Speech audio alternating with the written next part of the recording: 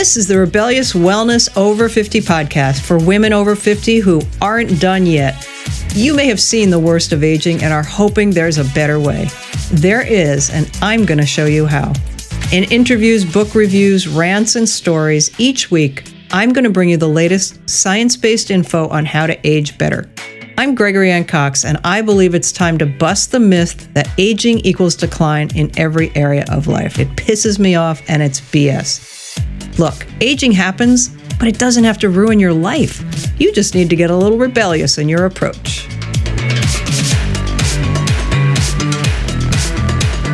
Welcome back, everybody. Thank you for joining me for another episode of Rebellious Wellness Over 50. Today, my guest is Deborah Ivanoff, someone who I was fortunate enough to meet here on the interwebs on a podcast platform.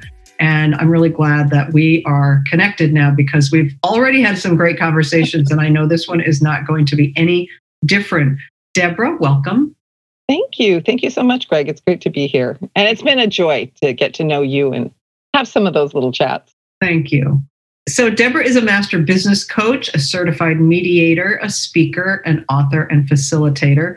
And I think what I've taken from what you do is that you are all about helping people put their heart in their business, put all of them into their lives and their business, helping them resolve core issues of overwhelm, procrastination, and worthiness. And I don't know a single person listening, and people that aren't even listening, that can't relate to having some of those blocks and issues. Yeah.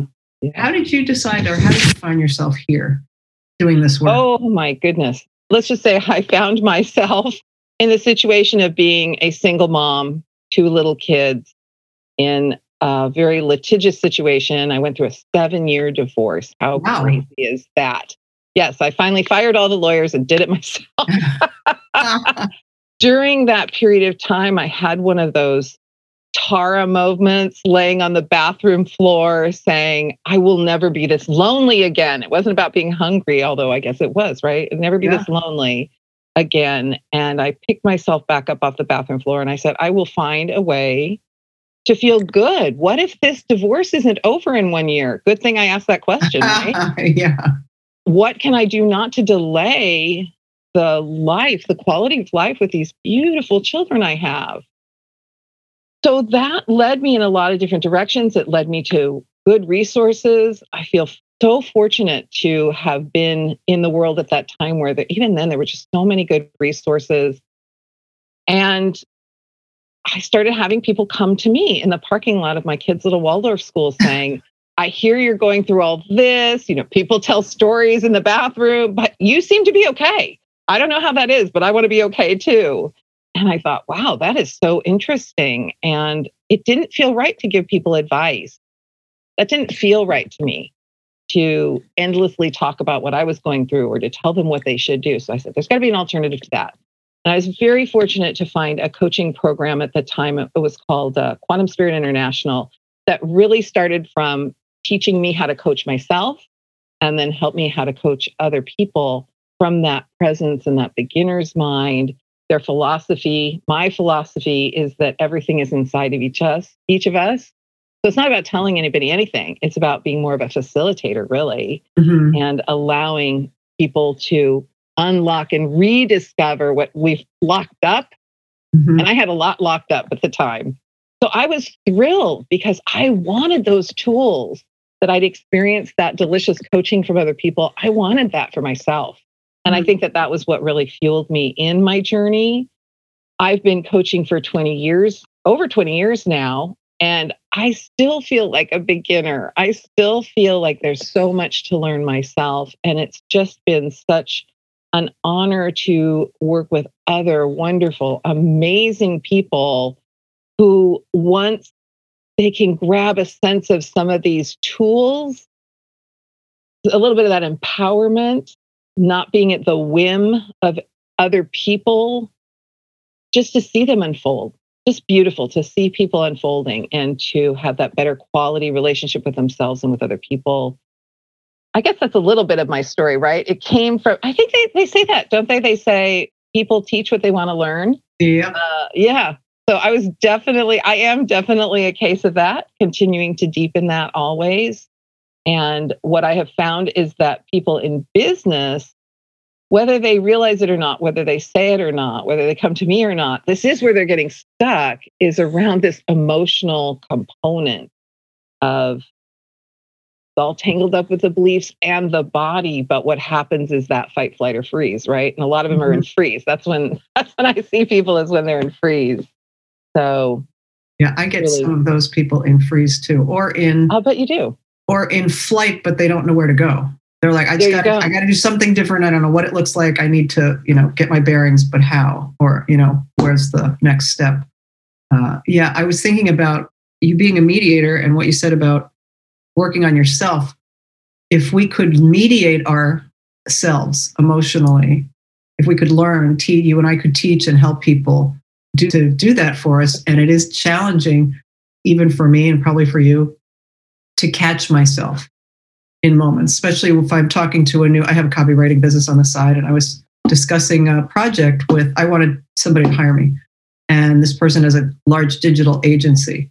And on the conversation, just like this, it was great. When I went to write the proposal, all the demons came out of self-doubt and what do I actually know? And he's got this agency and who am I? But I just had to quiet down because I know how to do that for myself. I love that so much, Greg. And I know the title that we're working under here is about whether you're really your best friend or not. Can you be? And just what you said, that can we mediate for ourselves? Can we be a mediator for ourselves? And can we be that force, that feedback loop? Can we nurture a skill set that allows us to clearly take in the feedback, recognize the feedback, and then take it in and then use it? That's so huge. They do not teach this in school. It's true. We do not hear this in church. We do not get this from our families. No. And it's such a huge piece. And it's funny you should say that about the mediation piece, because I have found that that's an actual fact for me. I share with my students sometimes that I have what I call my kitchen sink conversations with my mean girl. And I literally will be standing at my kitchen sink. For some reason, it's always in my kitchen when I realize what's driving my mind. I don't know why. And I'll stand at the sink and I'll say, time out, knock it off, hold on a minute. I would never let you speak to someone else that way that I cared about. I can't hear you when you're yelling at me. So come front and present. Let's have a conversation. And I'll actually turn to the sink and I'll say, what are you so upset about? What do you need? Tell me. I'm listening. And that is that mediator. And that is that coach for ourselves. So I'm a huge believer in that process and encouraging people to work with the voices, the unseen, that is really trying to run the show, right? Trying to run away with us. But it all kind of fits. So what we were thinking is, I'm asking the audience and each other of us, are you your worst enemy? And if so, how you can become your best friend. So that's the context within which we're using the concepts of self-mediation, self-coaching, feedback. And I love that, turning to the side to talk to your mean girl self. They say that, like anything else, visualization is a really important key to getting where you want to go, or, and I'm not even talking about goals. You made that look like I could see that you were talking to somebody. And that, I think, makes it a little bit more real than just walking around ranting inside of our head. And here's the thing. It feels real, doesn't it? Yes. So why not make it in that moment real enough? There's other ways to do it. You can do a conversation on paper, or, you can, there's definitely other ways. You can be with a trusted therapist, a trusted friend, someone who's really someone that you can work with for sure.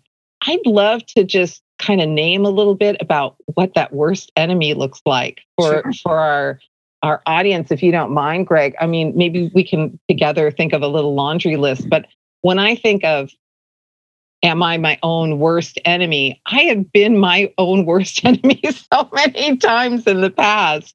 going back, I think that this is one of the biggest things that has changed for me is understanding what the change process is really about, coming from that pattern. I had a pattern where I would start something and I would get in and I would be really in it. And then it would just look like everything was going wrong. And then that worst enemy would come out and it would just say the meanest things. I told you so. I knew you couldn't. Who do you think you are? How dare you? Isn't this embarrassing? And I think that's what we're talking about when we're talking about own worst enemy, aren't we? Absolutely. Absolutely. It's that those, and so many are learned. The phrases that you mentioned we don't come into the world with a stockpile of negative talk. We have to hear it from somewhere. And we could hear it from not even about us, but about maybe a parent to another parent or older siblings to, in the media. We just pick up. First step right there is that level of awareness. That's why I wanted to name it a little bit so that we really knew what we were talking about, because that part can be back in the day. I didn't even realize I was running that pattern. That pattern that would go into this really dark space. I'd have a lot of emotions, but the whole time it was like I was trying to have my foot on the brake when I was traveling like 200 miles an hour, full of anger and grief and, hurt and sadness and completely oblivious to it all. And then I would just explode and then it would reset. So it was just this vicious cycle. And you're absolutely right. It's not like that. Well, it hasn't yet ever fully 100% gone away. But like I said, now I can have kitchen sink conversations with it. Early days. I don't have to wait until it's this huge, dark tornado. So I think awareness is so key. I think support, like you mentioned, having someone that you can just say your most awful thing in the presence of and have them be like, yeah, I hear that.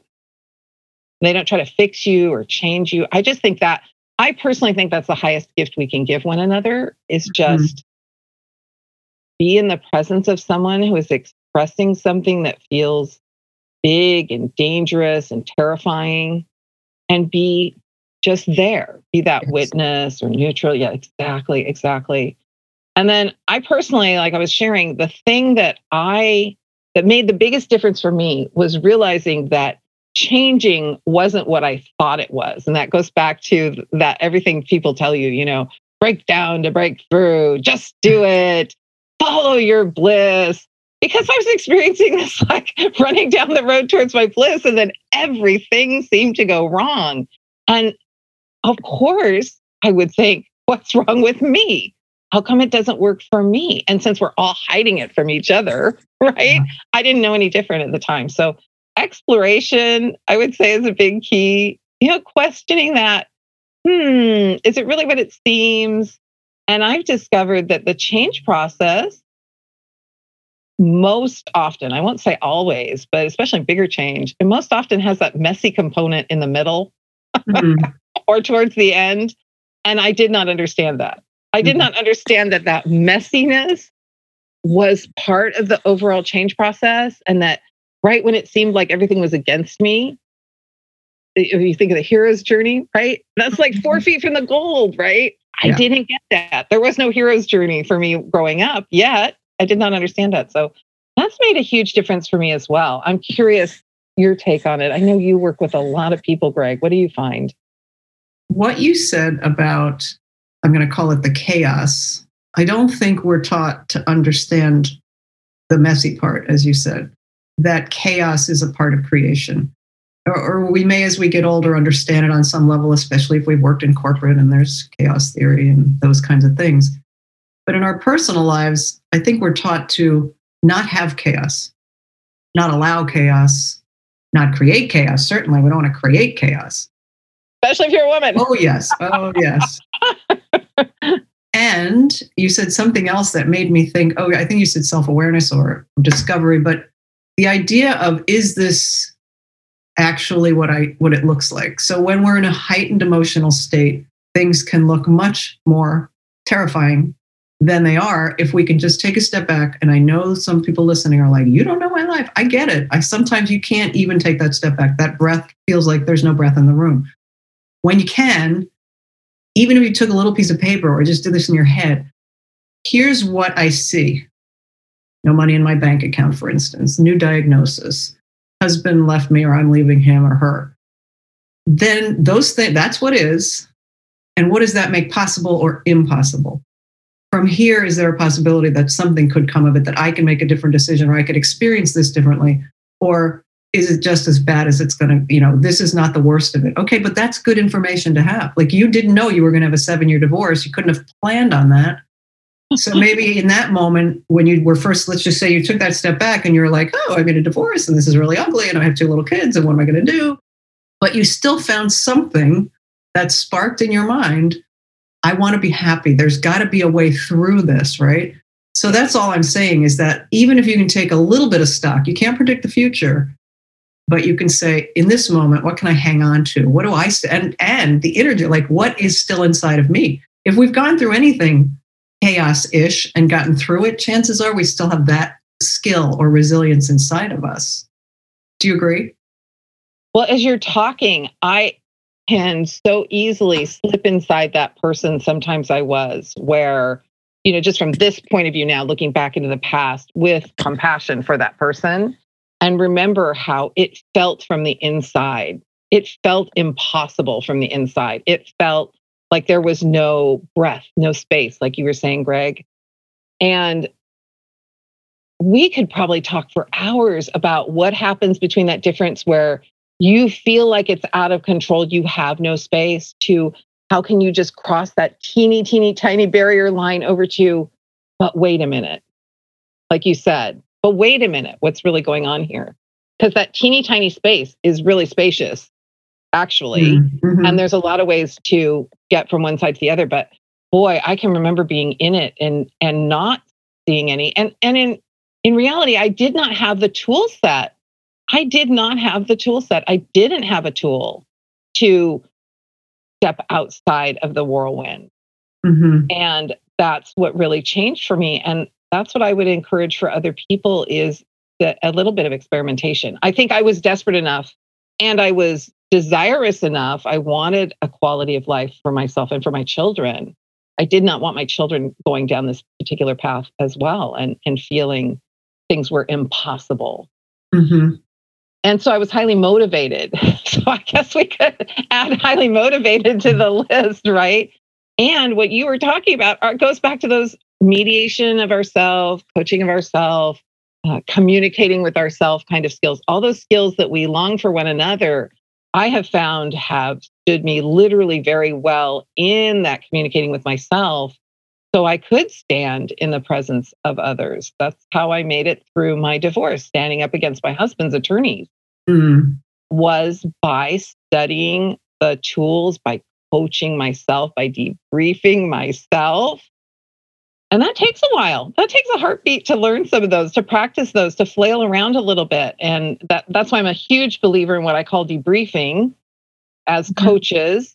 Mm-hmm. And with ourselves, is really taking that moment on a regular basis to do some of that loving thinking about, what did go well for me in that? What did go so well? What would I change? That kind of thing. Yeah. I will say, we were talking a little bit about highly sensitive people before we pressed record. And that was a huge awareness for me. I didn't know there was a thing called an HSP, a highly sensitive person. I didn't know what that was. I certainly didn't know that I was one. I had this underlying feeling that there was something wrong with me, that I couldn't seem to cope or have a tolerance for things that other people did. And now I understand why that was. But getting some of that emotional flexibility, growing up in a household that was very rational. My dad was an engineer. It was very logically based. We kept a very tight cap on the emotions. Sadness was not allowed. Anger was not allowed. It was all about control. And beginning to nurture some skills around being okay with my emotions. For me, in that process, you were talking about that mediating process, that's what made the most difference. It was such a novel idea to me that my emotions could be okay. I spent so many years, and I think this shows up as being our own worst enemy. I spent so many years trying to cap my emotions to like, literally, I was trying to flatline my life. Let's just be even Steven, even keel all the time, smile on my face, for years. To suddenly have the support for people who are like, no, emotions are good. That's where you get the highs and the lows. That's where you get, that's where you get the juice out of life. And I can remember just being terrified. No, that can't possibly be true. So for me anyway, that was part of what lived in that breath between totally out of control and, I have choices. I have options. Wait, I can look at this. Wait, I can breathe. And that, for me, that was coming to that point of my emotions aren't a bad thing. They have a gift for me here. It's okay to feel this way. I don't have to go out and express it to other people, but here with myself, I can be honest about what I feel. That was huge. And by the way, I still struggle with that part. That's still the part where a lot of my work lies for myself. How about you? Irish Catholic household, lawyers, judge. My mother worked eventually, but I would say there was a lot of emotion. My stepdad was a drinker. So that emotion was accepted because there was no stopping it, kind of thing, outbursts and, rages and whatever, and laughter. But it taught me that was not desirable, not to fully express. And I wanted to say too about this, the highs and lows of emotions. And you said we don't have to express, we don't have to go into a rage on the street necessarily. But I do think there's something to be said for feeling and expressing extreme anger, sorrow, wailing, throwing something. There are all those, you can take a course on how to have the primal scream in the woods and throw things against the wall and break the glasses. And I think it's revolutionary for some people to understand that is an expression of what's inside and it's okay to let it go.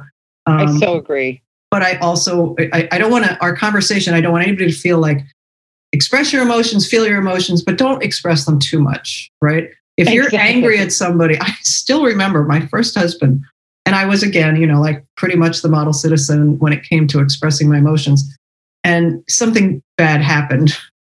And I went into a fit of pique and I threw a chair. And I still remember it because it was so out of character for me. Now, I didn't wing it at his head. I just needed to get something out of my system.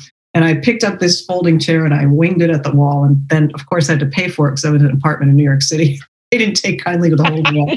But it's memorable now, this many years later, because it was so out of character. But man, did it feel good. Now, had I been a different kind of person or a bit of more rage, I could have maybe hurt him. But I didn't. My intention was not to hurt him. My intention was to release. Exactly.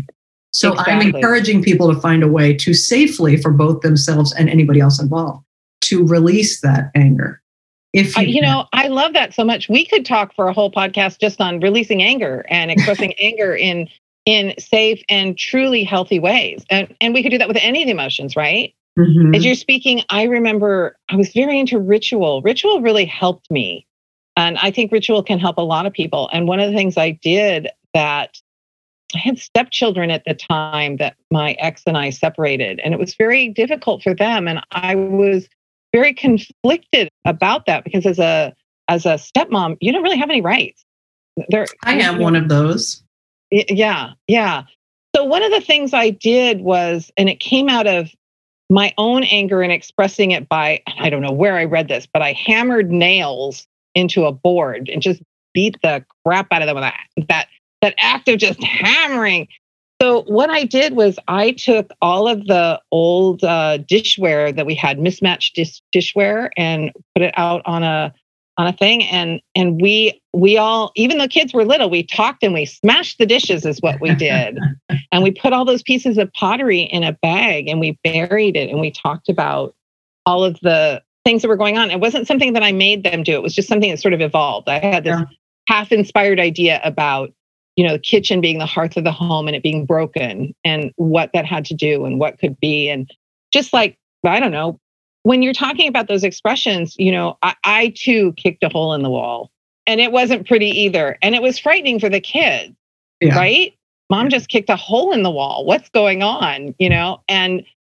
But mom didn't kick me, So I think that that's not a bad thing for people to see. I wish we did have more ways that were open to us.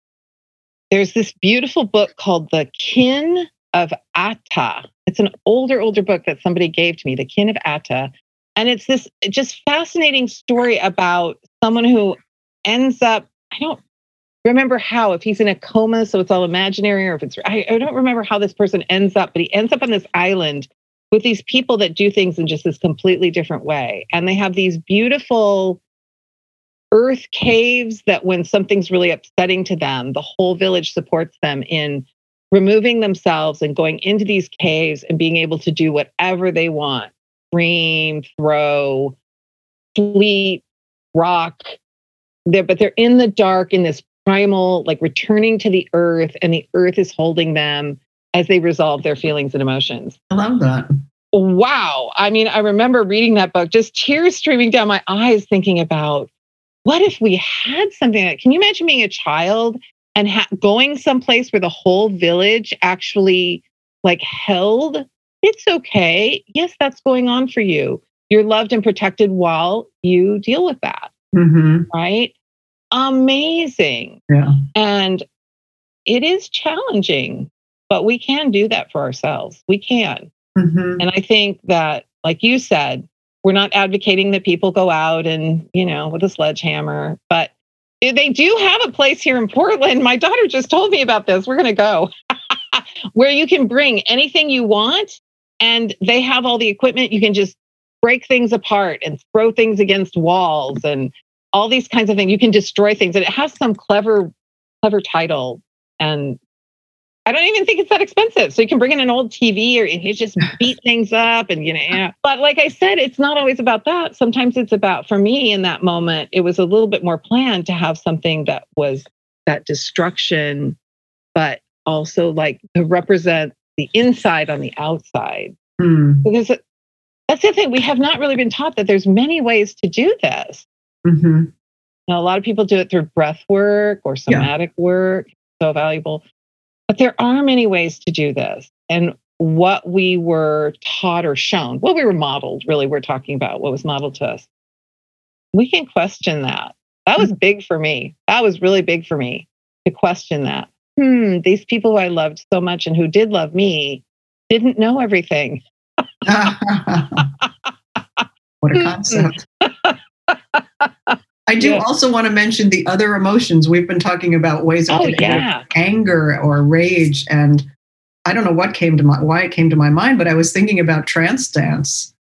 As you said, breath work, and then I was thinking about courses that I've taken, places I've been to do all kinds of experiential, that's what I'm going to call them, experiences.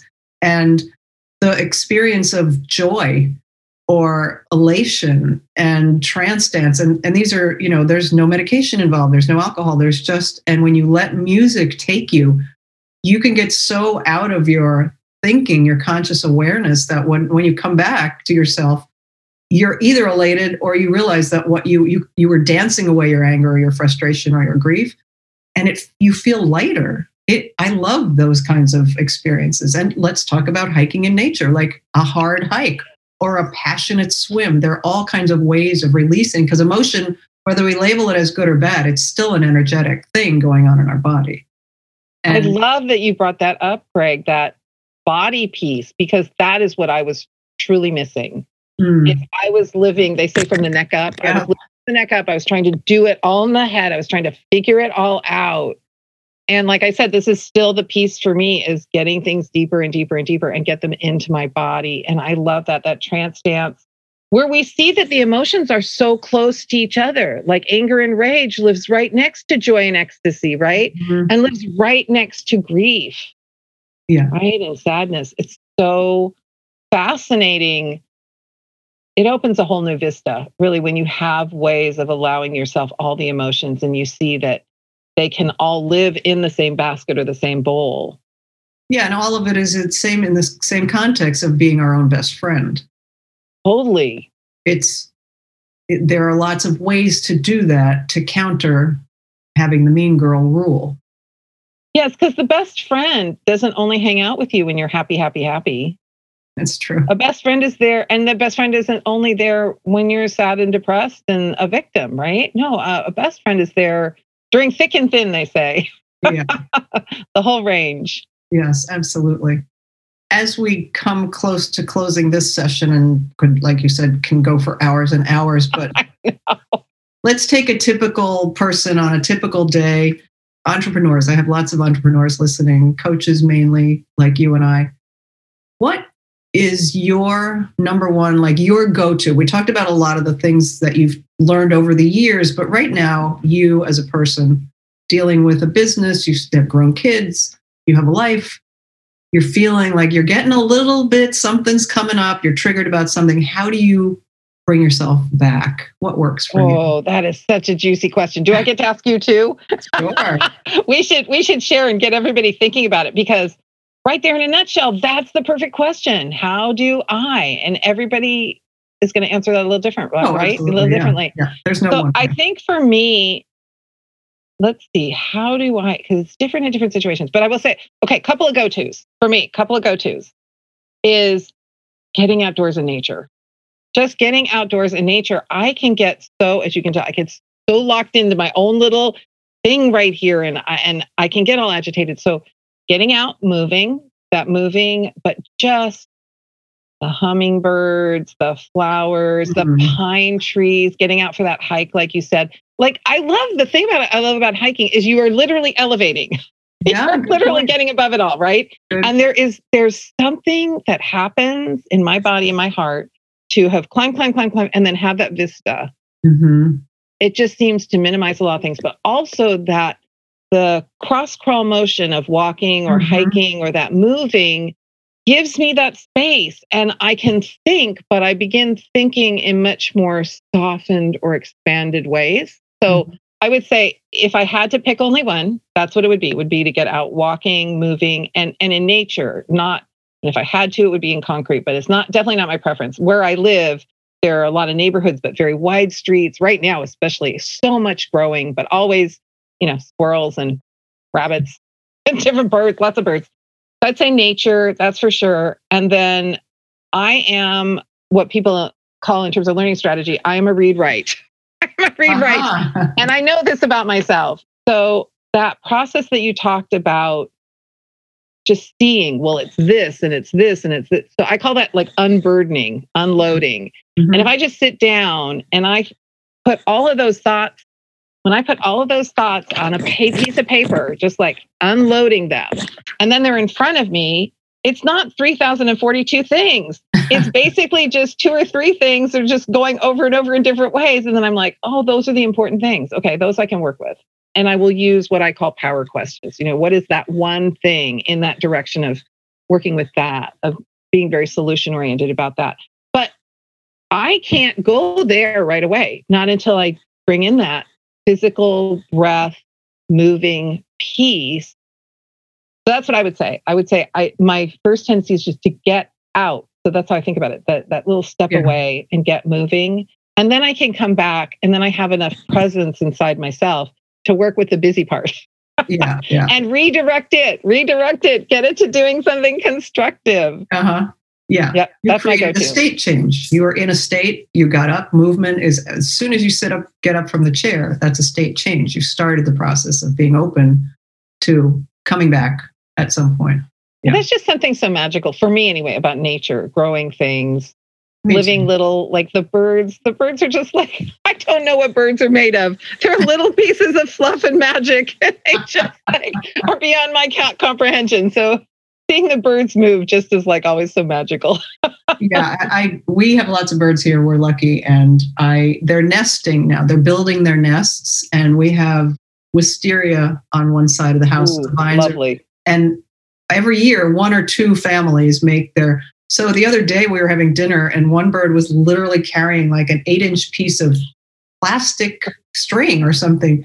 And it went by, and we were thinking, what the heck is that? And then we saw her, and she was like weaving it into her little nest in the right above the house. I was like, this is the coolest thing. So that's amazing. That's amazing. What a treat. What a treat. Yeah. Who needs TV? Oh, I know. So what do you do, Greg? What do you do to... I recently gave the same answer you did. I said I get out in nature. And I think I definitely have to do a state change like you. I have to get up from the place that is holding on to this in my head stuff, And then I do have a couple of meditation apps that I like that you can do a 5 or 10 minute meditation. One is called Brain.fm. And it's also great for creative writing. I love that. I love that. I have one. I have that. Love that. And Headspace I like because I love the English accents. Headspace. Oh, I'm not familiar with that one. I'll have to check that out. It's super simple and just it's almost like it's fun to sit there and listen. But I think the most important thing for me is just getting away from what it is that I've gotten myself in a stew about. And sometimes I'll just put on one of my Audible books. And I don't know about you, but I've got, so many books going, whether it's on Audible or my side table of my bed. And I think what it comes down to, what we're both saying, is taking a break from the moment of chaos, the chaos that's forming or the chaos that we think we've created. And they say, whoever they are, that daydreaming is really important to problem solving. And I think whether it's walking, reading, swimming, dancing, just getting out of the house, getting away from the desk, I think that allows the mind a mindless moment. And then things can come in because we're not, like you said, trying to do it all in our head. That is so beautiful. That is something I never allowed myself. And I think it does make a huge difference. Just that piece you said, daydreaming, just stepping away for a moment. Yeah. Well, this has been a blast. This has been fun. Thank you very much, Deborah. And I'm sure that our listeners will, before you go, please tell our people where they can find you. TheBeingCoach.com. The being, not the doing, but TheBeingCoach.com. Or my name, DeborahIvanoff.com. You can get there too as well. And there's ways to contact me there. Or I have a Linktree too. Linktree tells you all the place. So if you just go to Linktree/Deborah Ivanoff. Is that linked like LinkedIn or LINK? No, it's Linktree, LINKTRE, Linktree. Oh yeah, you should check that out. That's where you can put all your different links. Somebody can find you on Linktree, and then there's Linktree. Yeah, and then everything. LinkedIn, Facebook, Instagram, all that fun stuff. Okay. The only thing they don't list yet is they don't have a way that you can list Clubhouse, but I'm experimenting a little bit with that. So I know we were supposed to get together on Clubhouse, and I registered, but I'm not there yet. Okay, we'll find our way to a room at some point. We will. Well, everybody, thank you so much for joining me again. We will be back next week, and until then, I hope you all are well. That's the end of another episode of the Rebellious Wellness Over 50 podcast. I hope you've enjoyed it. If there's anything that you heard or hear when you tune in that you think would benefit a friend, a sister, a mother, hey, even some guys, send them my way, would you? And if you've not ever been to the website, rebelliouswellnessover50.com, head on over there. There are resources, things that I don't always get to on the podcast that might help you age better. Be well till next time, and stay that way.